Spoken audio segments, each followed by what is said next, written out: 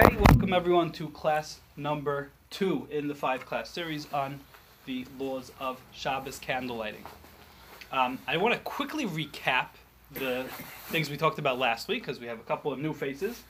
In a very small nutshell, we said that there's going to be a universal chova, a universal requirement for every single Jew to light Shabbos candles, whether women or men. Whether married or single, everyone's got to light Shabbos candles or have someone lighting Shabbos candles for them. And as some people have noticed, we're going to get the details on that a little later on, just a little later on. That was the first thing we talked about. We addressed it a little more at length. And the second thing we talked about, which we also addressed more at length, was why we light when we do light. But we said in a nutshell that we light the candles about 18 minutes, somewhere around 20 minutes, which most people are accustomed to do something along the lines of 18 minutes before Shkia, before sundown, before the sun sinks beneath the horizon. That is, as you find in the local luach, the local calendar, usually those times are reliable, and that's what time we light the candles. This week, we're going to talk about some other subjects. The first thing I want to address is the evergreen question, which can be expressed as wax or oil. Wax or oil, what's better? Do we light candles with, is it better to light candles with wax? Or, you may notice, a lot of people light them with oil, generally olive oil. Is there a reason for that? And should I be doing something different? What's the deal?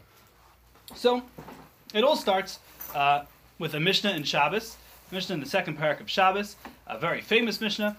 If you come to shul on Friday night, you'll hear everyone reciting it, as long as you're in a shul where people are davening Nusach Ashkenaz. The Mishnah says, "Ba'ameh madlikin u'ba'mo'in madlikin." What may we light with, and what are we not permitted to light with?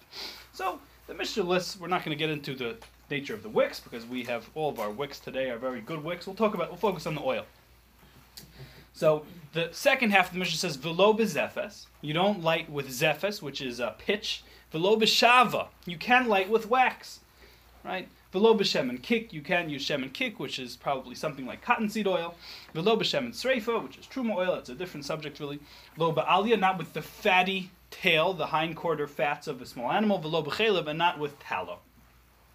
Nachum Hamadi Omer, madlikin b'chelev mavushal. Nachum Hamadi says, Nachum the Mead says, that you may light with cooked, with rendered fat. The Chachamim say you cannot use either rendered or non-rendered fat. We're not going to get into the fats right now, and we're going to focus rather on the wax, right? Because that's the only really fuel source that we use today that's not oil for candles. So why can't you light a wax candle for Shabbos? What's the Mishnah talking about? So the Gemara explains that what's going on is you have when you have a candle burning that doesn't burn nicely, chances are what you're going to want to do, and this is something that we're unfamiliar with because we have many sources of illumination that are constant and reliable, but if you have, picture you have a dish of oil and and you have a wick in it and the flame is burning. So what you might experience is it doesn't burn very brightly. The or is not moshech, the light doesn't draw well on the wick, and therefore what you would do is you would tilt the dish to allow the fuel source to flow a little more smoothly into the wick. Now that's forbidden on Shabbos because you're increasing the power of the flame, right? That's no good. You can't do that. So Shema Yata, you're not allowed to, right? He may come to tilt the dish. So that's why you're not allowed to light using these not very high quality fuel sources for that reason. So there's a very interesting discussion. First of all, there are two parallel discussions which we need to expand upon over here. What do we light with? We don't light with wax. So what do we light with? So the Mishnah, the next Mishnah in the second parak says that we don't light with shemen sreifa. That's a different subject. We don't light with itron, right? Rabbi Shmuel, says we don't light with itron. We don't light with tar, right? You can use tar. The Chachamim, right, the majority opinion says that you can light with all oils, whether it's sesame oil, nut oil, etc., fish oil, all types of outside unusual oils. Itron, you can use pitch, you can use naphtha. Rabbi Tarfon Omer ein madlikin al b'shemen zayis bilvad. Right, Rabbi Tarfon says you got to use olive oil. Okay, so we know the general rule. When the majority opinion says one thing and then even individuals say another thing, we go with the majority rule. So majority rule says you can use all oils. You can use all oils. Now the Gemara comments, though, a little farther on. The Gemara comments here and quotes a statement of Rabbi Yehoshua ben Levi. Rabbi Yehoshua ben Levi says, he's actually referring to Chanukah. He says, Kol hashmanim kulam yaflin ner. All oils are good to light candles with. All oils work well as for flames. V'shemen zayis min hamuvchar, and olive oil is the very best. Abaye says that he remembered that his Rebbe would go looking for sesame oil. Why? That has a particularly, it draws very well. It's a good, it burns very, not that the light quality is necessarily so great, but it draws the oil, the wick draws the oil very well. Came in the Shamal he made a point, once he heard this statement of Rabbi Yehoshua ben Levi, he said, okay, I better keep my eyes out for olive oil from now on. Because its light is purer, it looks nicer. So Tosfos comments here, and Tosfos says this Gemara has to be talking about Ner Chanukah. It can't be talking about Shabbos. Why? Because everyone knows, because the Mishnah just quoted, everyone agrees, everyone knows that Shemen Zayis, that olive oil, is better for Shabbos. Right? Because Reb Tarfon's reasoning, Reb Tarfon, who's the singular opinion, right? Reb Tarfon's reasoning is, look, the olive oil is ideal for the purpose we need it for. It burns brightly. You're not going to tilt it. It's the least likely for you to tilt it. So Tosfos says, given that we know that, right, that's not news. The fact that we don't paskin, that we don't rule like Reb Tarfon, the fact that we allow all oils doesn't mean that there's any disagreement in terms of which oil is better. Everyone knows that olive oil is the best. Right, so that discussion, the Gemara has to have been talking about Hanukkah candles, and for Shabbos candles, everyone knows that olive oil is the ideal. That's what Tosfos says. Okay, so, very well. So, in a nutshell, what we're left with is, as far as we can tell, wax is no good. You can't light a candle with wax. For Shabbos, you cannot use wax candles. You have to use oil. Ideally, you should use olive oil. So we're all in trouble, right? I mean, I don't know what you all do, but in my house, we use candles. We use wax candles. So what do you do now? What do you do? So there's a very interesting, Rashi's commentary on the Gemara, and the Rosh, who is, the Rosh is one of the earliest sources of codified Ashkenazic law, and the Rosh, Rabbeinu Asher, so he explains as follows. He says he says that the Gemara, what the Mishnah is talking about, is a scenario where you take a dish, a bowl, something like a shallow dish, and you feed a wick into it, and you put the fuel source in there, right? So it's melted or maybe ground up wax, or it's a pool of oil, and you have a wick in there. So that's the whole concern is, right, that you're going to tilt the dish to increase the illumination. So the Rosh says, but you should know that they have this great trick they do here out in these German-speaking, these Germanic countries where our folks live, and these French-speaking countries, where they manage to get the wax onto the wick. They manage to run the wax all the way up the wick. And that's fine. That's not an issue. That's not an issue because there's no possible way that you could tilt a regular wax candle to the whole concern doesn't apply. It's not physically possible. And he says this is the custom in France and in Germany. This is what we do, right? Because keep in mind, these are not olive-growing regions. So what else are they going to do? If they're going to have Shabbos candles, they're going to need to use wax. Now he cites actually that the sages of Narbonne, which is a region in modern-day France, disagreed, and they said you're not allowed to do this, and you still have to use oil. If I'm not mistaken, Narbonne, conveniently, is an olive-growing region, so easy for them to say, But the Rosh is not concerned about this. The Rosh says, I'm not concerned about the opinion of the sages of Narbonne, and we stick to our custom here. We Ashkenazim stick to our custom. It has to be those hard candles, like a tea light's going to have liquid in it. Ooh, that's a very good one. That's a very good point, isn't it? Well, we're going to get there. You just said. We're going to get there. Okay. Sorry. Yeah, that's a great point. It's a great point. Okay, so the Shulchan Aruch says, Shar kol hashmanim, other oils, chutz me'elu madlikin bohem. Right? All other oils, except he lists all the bad oils, the smelly oils, whatever. And he says, any oils that don't smell bad, that are pleasant to be around, you're allowed to light with them. The best is olive oil.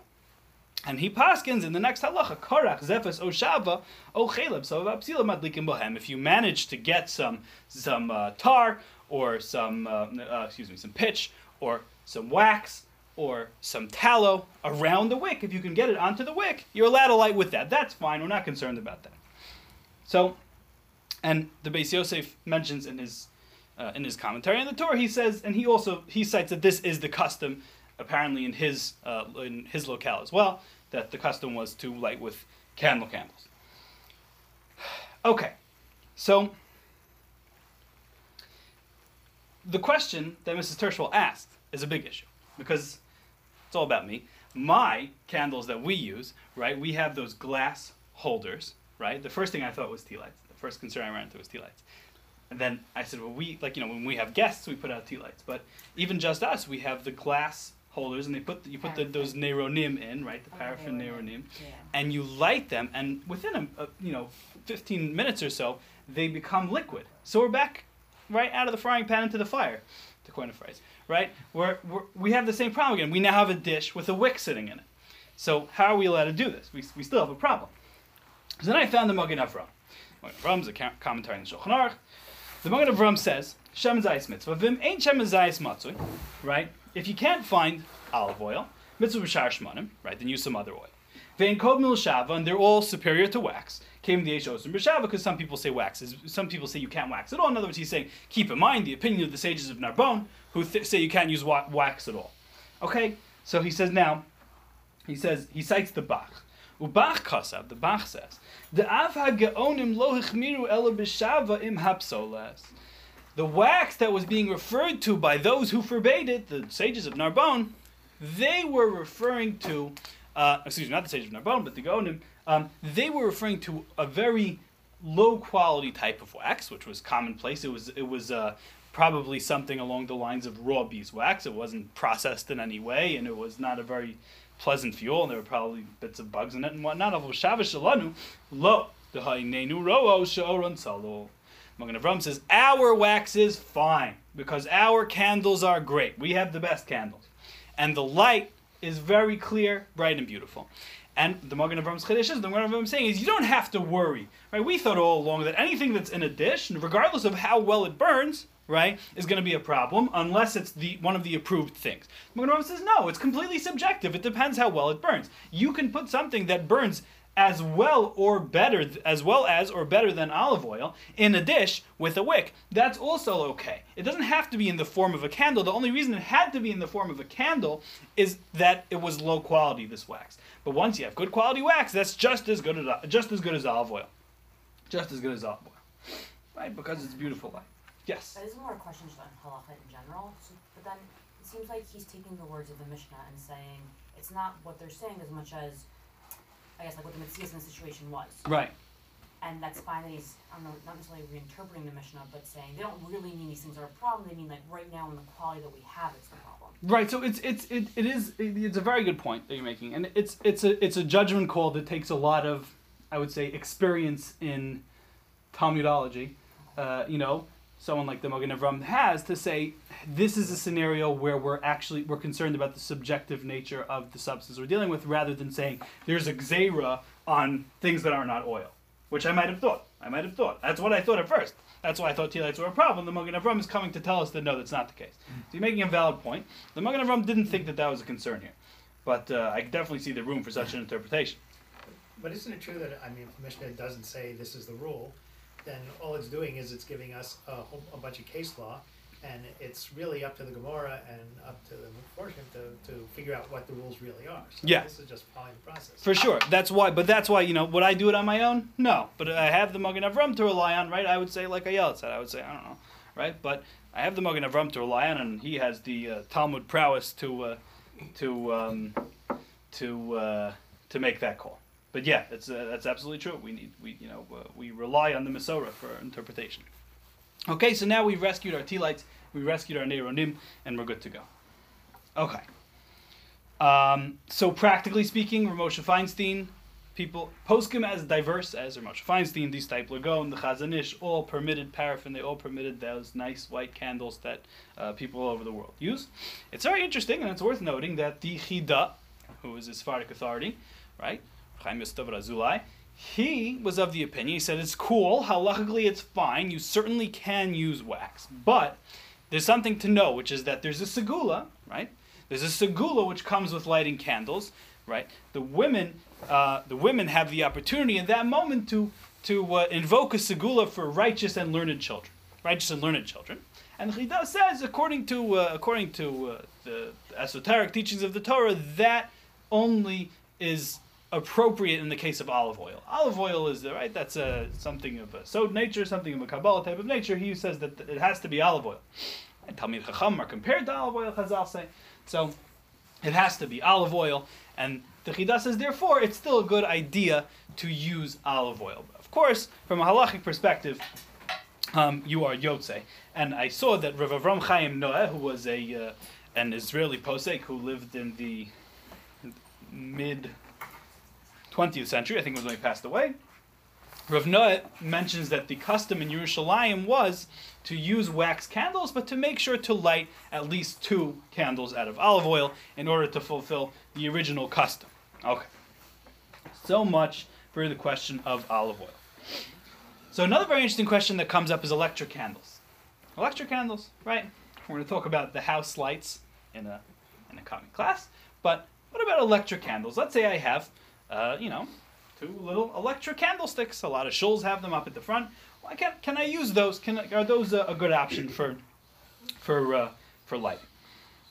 So the Shmir Shabbos Kil Chasa, Rabbi Neuwirth, cites Hartzvi, Rabbi Tzvi Pesach Frank, who actually says it's better to use electric candles, which is amazing, right? He says, this is beautiful light, you can't go wrong. Why wouldn't you use electric candles? That's the opinion of the Hartzvi, right? It's important to note that for purposes of whether something is fire from a D'oraisa perspective, from a Torah perspective, right? So it's a great debate whether light bulbs constitute fire from a Torah perspective. It's a very hard contention to prove that a light bulb is a fire for Shabbos purposes.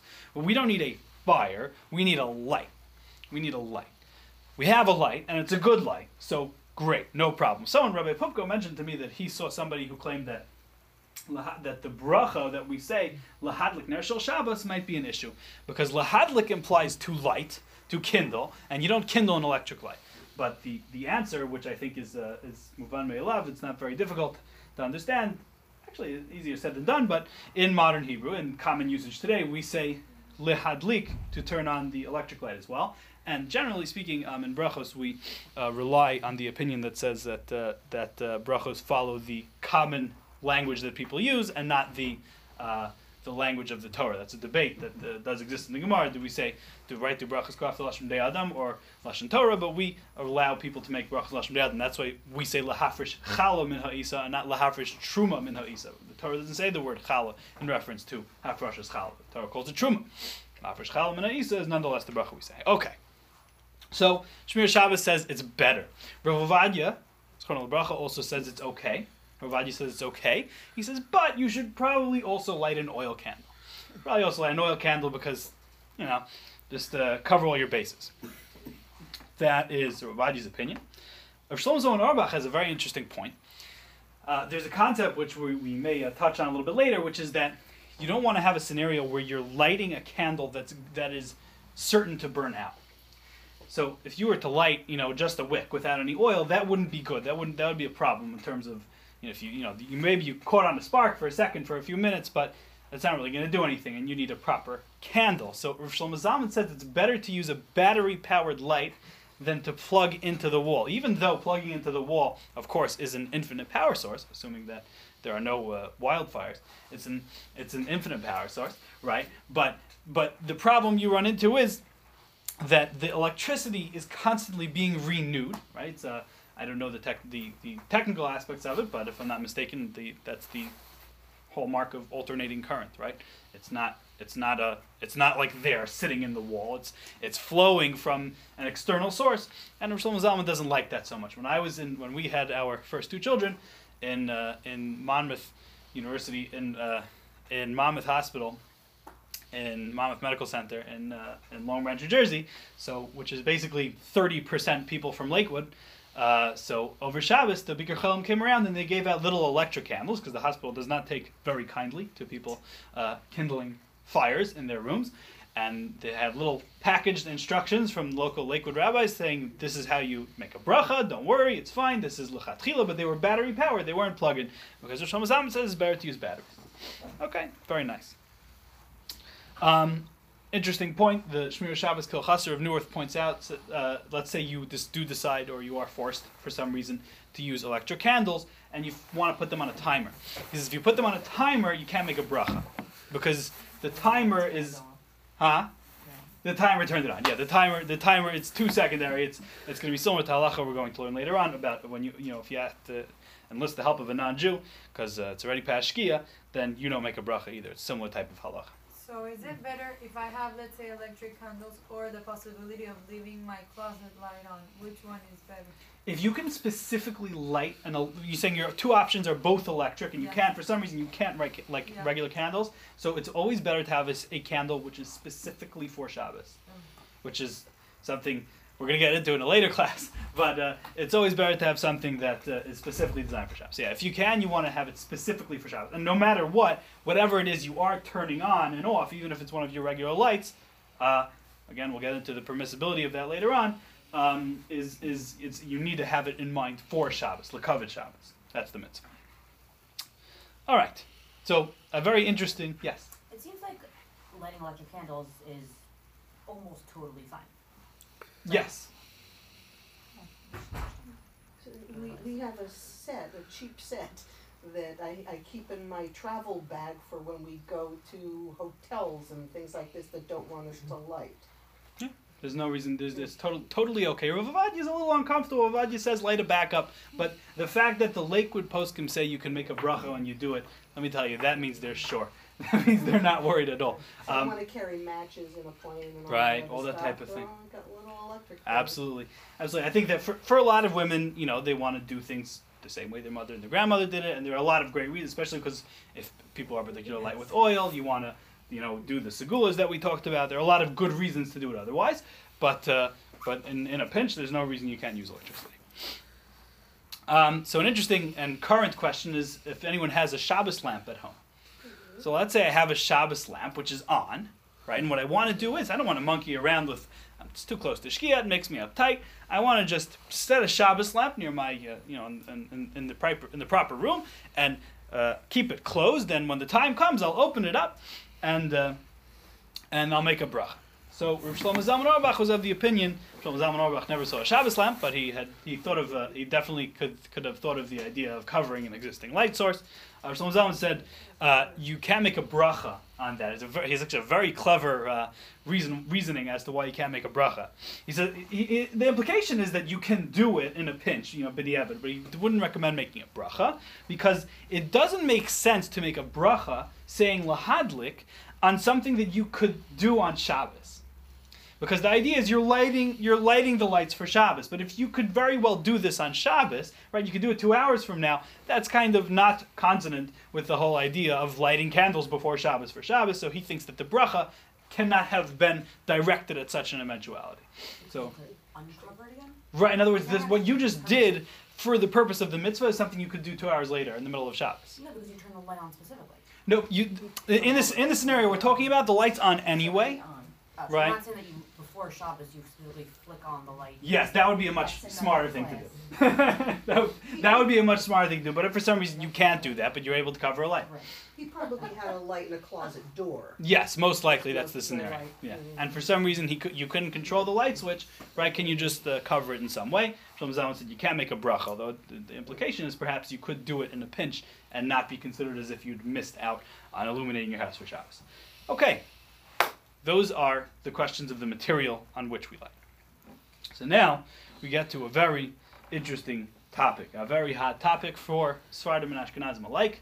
I used all types of media to prepare this part of the class, including a 7-minute video of Rav Ovadia on YouTube, which was very enjoyable to watch, as those always are. Okay, so it comes the time to light, and the woman, or the man, generally the woman, is going to be making a bracha. The Magen Avram inserts at this point, says, by the way, this is a great moment to daven for learned children. This is right where you want to slot that prayer in. The Magen Avram says la halacha. He brings it in the halacha. This is a great time to get that in there.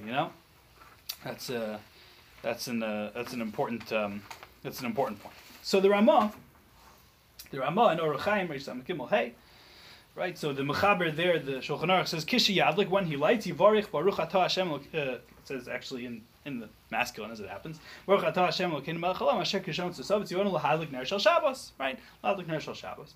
Echad ho'ish v'echad ha'isha, whether a man or a woman, Gam Yom Tov tzarov l'barich. We'll talk about Yom Tov at the end, but Yom Tov as well, you need to make a bracha. Yom Kippurim, he's not sure. Okay. The Ramah comments, and he says, Yesh mi she'omer, she'mevarchin kodem hadlak. One opinion says you have to make a bracha before the hadlak. V'yesh mi she'omer she'mevarich acher hadlak. There's another opinion that says, no, it's got to be afterwards. Right? She'mevarich acher hadlak. Now, ukadei she'eh over lasiyaso, what's the problem over here? We have a general rule. We have a general rule which says, Mevarchin al mitzvahs over lasiyasan. Mevarchin al mitzvahs over lasiyasan sounds like we're saying you have to make a bracha on mitzvahs after you do them. But that's not what it means. It actually means you have to make brachas on mitzvahs before you do them. Right? Over seems like it sounds kind of like past, but the Gemara in Pesachim proves that over in this case actually means before. In other words, the asiyah must be over to the bracha in a sense, right? We're not going to get lost in the linguistics over here, but brachas on mitzvahs are supposed to happen before the action. Right? That's why when a person takes a lulav, he starts with it upside down, right? He starts with the esrog upside down, he makes the bracha, he then turns it over, right? Thus actually fulfilling the mitzvah. That's the general order of things. So, we have a problem, because the halacha says, the Ramah is quoting an opinion that says that you make the bracha after you light the candles. So what do? The Ramah says, I'm sure everyone is familiar with this, certainly Ashkenazim, you put your hands in front of the candle, right? You put your hands in front of the candle, once you light it, this is the custom. The Ramah says, we Ashkenazim, our custom is that we first light the candles, we quickly cover our eyes or cover the candles so we don't derive any benefit from the light, or loosely, more or less, and we make the bracha and then we remove our hands. It's just like turning the esrog upside down, right? It's like a little trick to make the to make things work out. So it's a very interesting thing, and really we have to answer the question of why do we do that? Why don't we just make the bracha beforehand? Wouldn't that be a lot easier? So the Drisha is a commentary written by Rabbi Yeshua Falk, who was a student of the Ramah himself, a commentary on the Torah, and the Drisha cites his mother.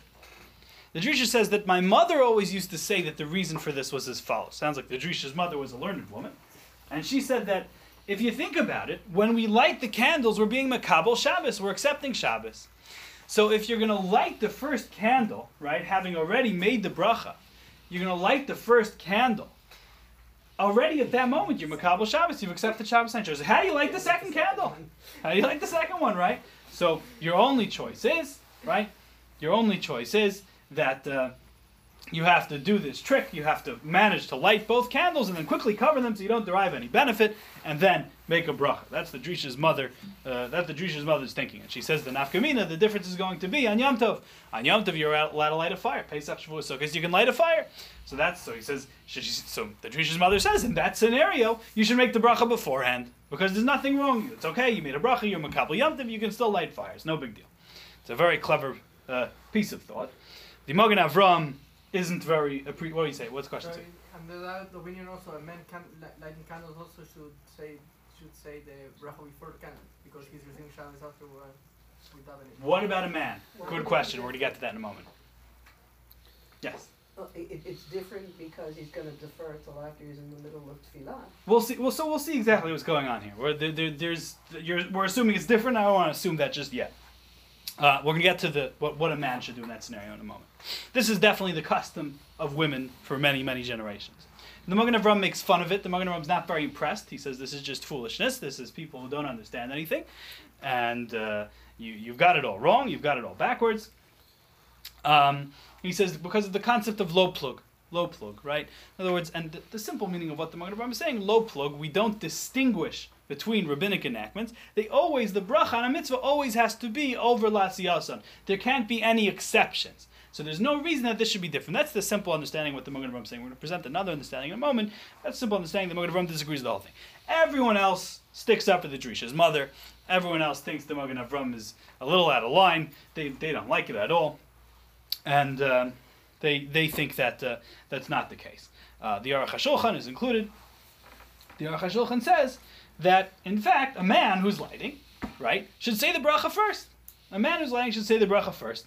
Why should he say the bracha first? In other words, he says, I accept the Drisha's mother's explanation that this is what the women have been doing, right? He says, but practically speaking, there's a simple solution, which is a t'nai, which is make a mental condition, right? Or a verbal condition, say, I'm not accepting Shabbos on myself. He says, our concern is that this is going to be confusing for the woman. She's running into Shabbos, and she's, it's hectic for her, and she's not necessarily, women in those times generally didn't necessarily know how to read. It would be a lot to ask for them to also have to construct halachic constructs, about when they're really accepting Shabbos. It was way too complicated, so we're not going to do that. We're not going to subject that to them, right? Subject them to that. However, if a man finds himself, once in a blue moon, the assumption is the man does know how to read, although not all men know how to read either, right? So the man should be aware that the correct thing for him to do is, in fact, to light beforehand. That's worth noting that the Mishnah Berurah cites another opinion, which is that he reads the Chayei Adam, he quotes the Chayei Adam, who's the Mishnah Berurah's understanding of the Magen Avraham is not the way I just explained, although I'm confused by this because the Mishnah Berurah himself seems to explain it in a different place the way I just explained it. It looks like a bit of a contradiction in the Mishnah Berurah. I didn't really have the time to try to get to the bottom of it. But the Mishnah Berurah in the Biur Halacha cites the Chayei Adam, who he says agrees with the Magen Avraham, that there's a low plug, that we don't make any distinctions between the rabbinic enactments in this scenario. And he says what that means, practically speaking, is that there's a low plug, not like what I said, there's a low plug in the general rule of overlas yasan, but that there's a low plug in the order of brachas and candles. And therefore, a man shouldn't mess with the order of brachas and candles, right? The opposite way. So the Mishnah Berurah brings at least one opinion that says that the man should just stick to the same thing his wife would do. But the Aruch HaShulchan is, if you would ask me, I would tell you to rely on the Aruch HaShulchan and the simple reading of the Magen Avraham, which is that we reject the Magen Avraham's premise completely rather than partially accepting it. If a man were to ask me personally, for what it's worth, what to do, I would say make a bracha first. Okay. So this is one of the famous matters about which Rav Ovadia Yosef, Zichrono Livracha, quarreled very fiercely with Ashkenazic poskim, and he believed that it was a very grave error. It was a mistake, and this was not the right thing to do. He said that the opinion of the Rambam is that if somebody makes a bracha which is not overlas yasan, it's a bracha levatala, right? Which that's a fact. If you make a bracha at the wrong time, it's in this case there's you could fight about it, but that's a subject for another class. But he held that the prohibitions that we're dealing with here of a potential bracha levatala, potential bracha for no reason, are very severe. We shouldn't touch that. And he believed that the simple reading, at least of the Beis Yosef, which for Rav Ovadia the Beis Yosef is the gold standard. Rav Ovadia says it's clear that you have to make a bracha beforehand.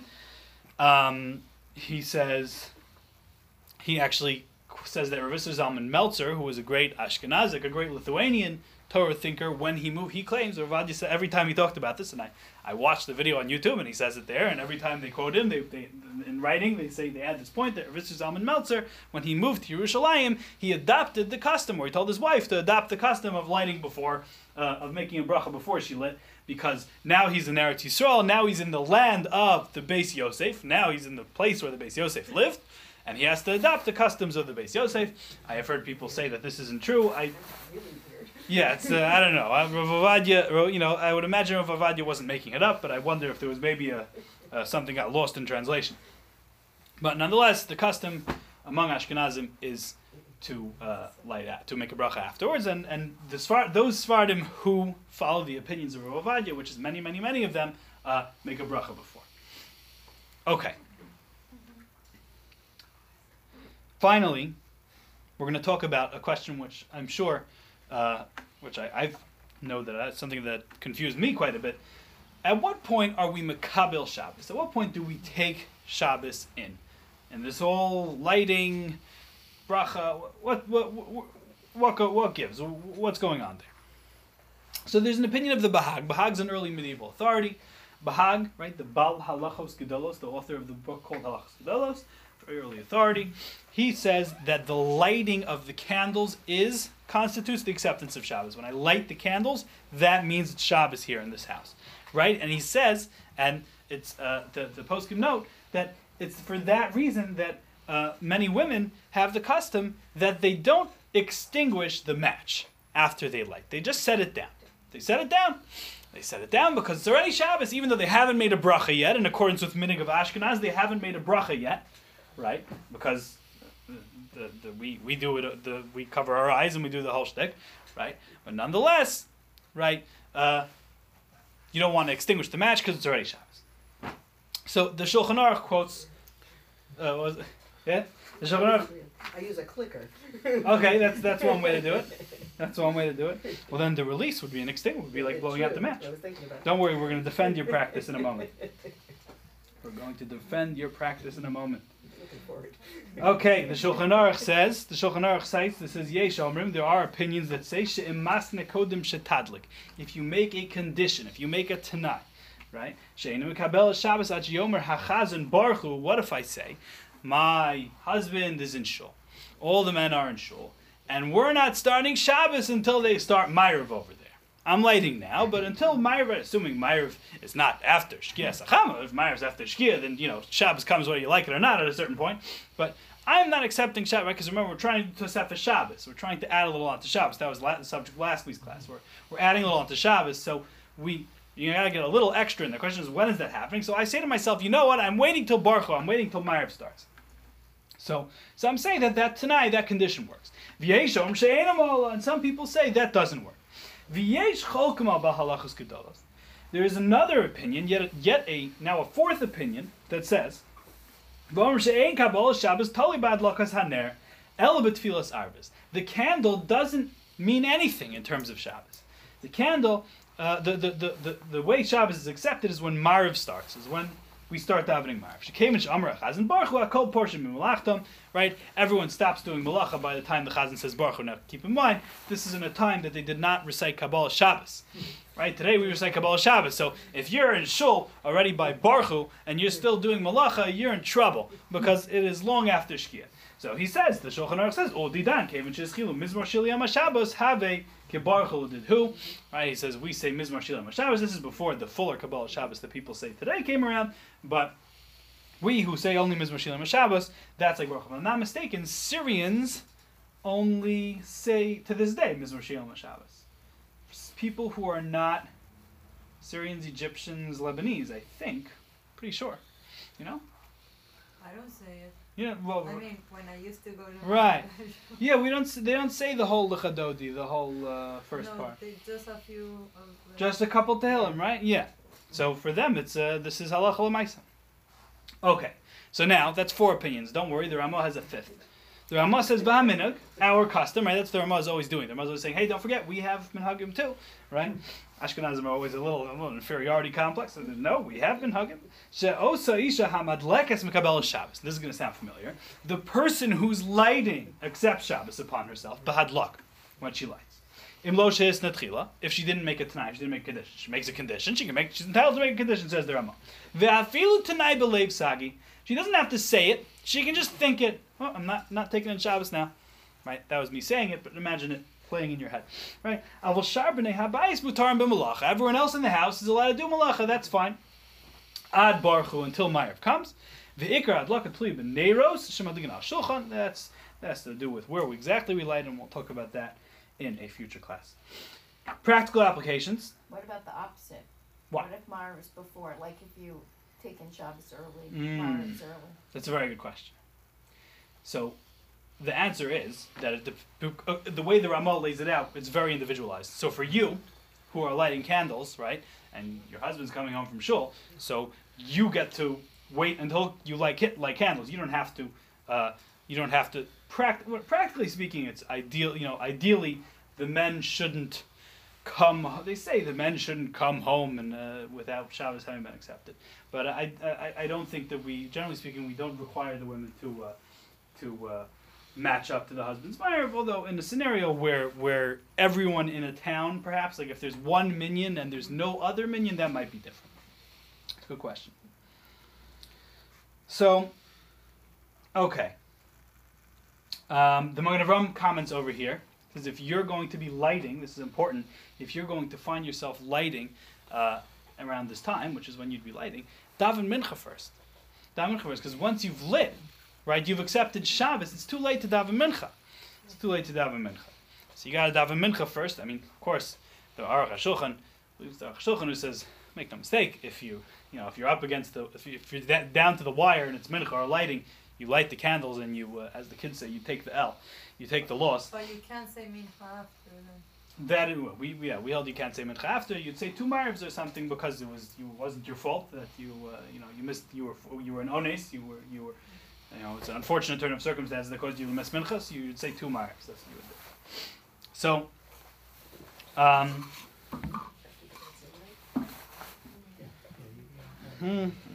Okay. The Mishnah Berurah points out, just on the subject of Tanai, on the subject of the condition, the Mishnah Berurah says that you should only make a Tanai for a reason. We don't kid around with a Tanai, right? Because there are some opinions that hold that you're not allowed to make a condition. So only make a condition if there's some need. Don't make a condition just because it's convenient or whatever. There should be some kind of pressing reason. Yes, Tzvi. So for a man that he usually accepts Shabbat when he davens, so does he need to do a Tanai or even implicit Tanai before lighting, or because the common way to accept Shabbos is if a man is both lighting, is lighting for himself? So according to the Aruch HaShulchan, since he generally accepts Shabbos with Ma'ariv, and since he doesn't say, right, for the man, even if a man's lighting every week, a man's single and living by himself, and he's lighting his own candles every week, right? But since the whole idea of accepting Shabbos with the lighting is like specifically feminine, and generally speaking, the men don't have that assumption, he's allowed to. The question of whether you should maybe have a Tanai, the Tanai might be implicit. It's a good question, right? If I'm doing it every week, that's a fair question. It could be the Tanai is unspoken because what if your norm becomes, let's say you don't always make it to shul, right? So what if But in general, if it's your practice to go, I mean, we have that in terms of eating when it's mincha time or something. If you know you're going to shul, you've always gone to shul, right? Then it's not right. an issue. The only way I can think of it's an issue is if you don't always get the shul. If you don't always get the shul, so maybe you might have an issue. But yeah, if you're, Can you make it tonight to daven mincha after you light? you can't make a Tanai that makes it into daytime. That's the thing. That's the thing. You can't. I've tried. But yeah, but I know what you're really asking. That's not what you're saying. Yeah, I understand what you're saying. No, yeah. Yeah, I understand what you're saying. You're saying what Rosh Zalman Auerbach says. Mrs. Tershel is mechanam to Rosh Zalman, which is a good place to be in. We should all be jealous of her seat. And Rosh Zalman says, first of all, Rosh Zalman says, getting back to that thing about dropping the match, Rosh Zalman says, blow out the match. Blow out the match. Why does he say blow out the match? A very interesting thought. Rosh Zalman always has a clever take. Rosh Zalman says that the Kabbalah, the acceptance of Shabbos, is with the bracha, not the lighting. And Rosh Zalman says, you know what my proof is? He says, this whole business where you set down the match, he says, sure, there's a minute to set down the match. He said, nobody sets down the match like you really would if it was Shabbos.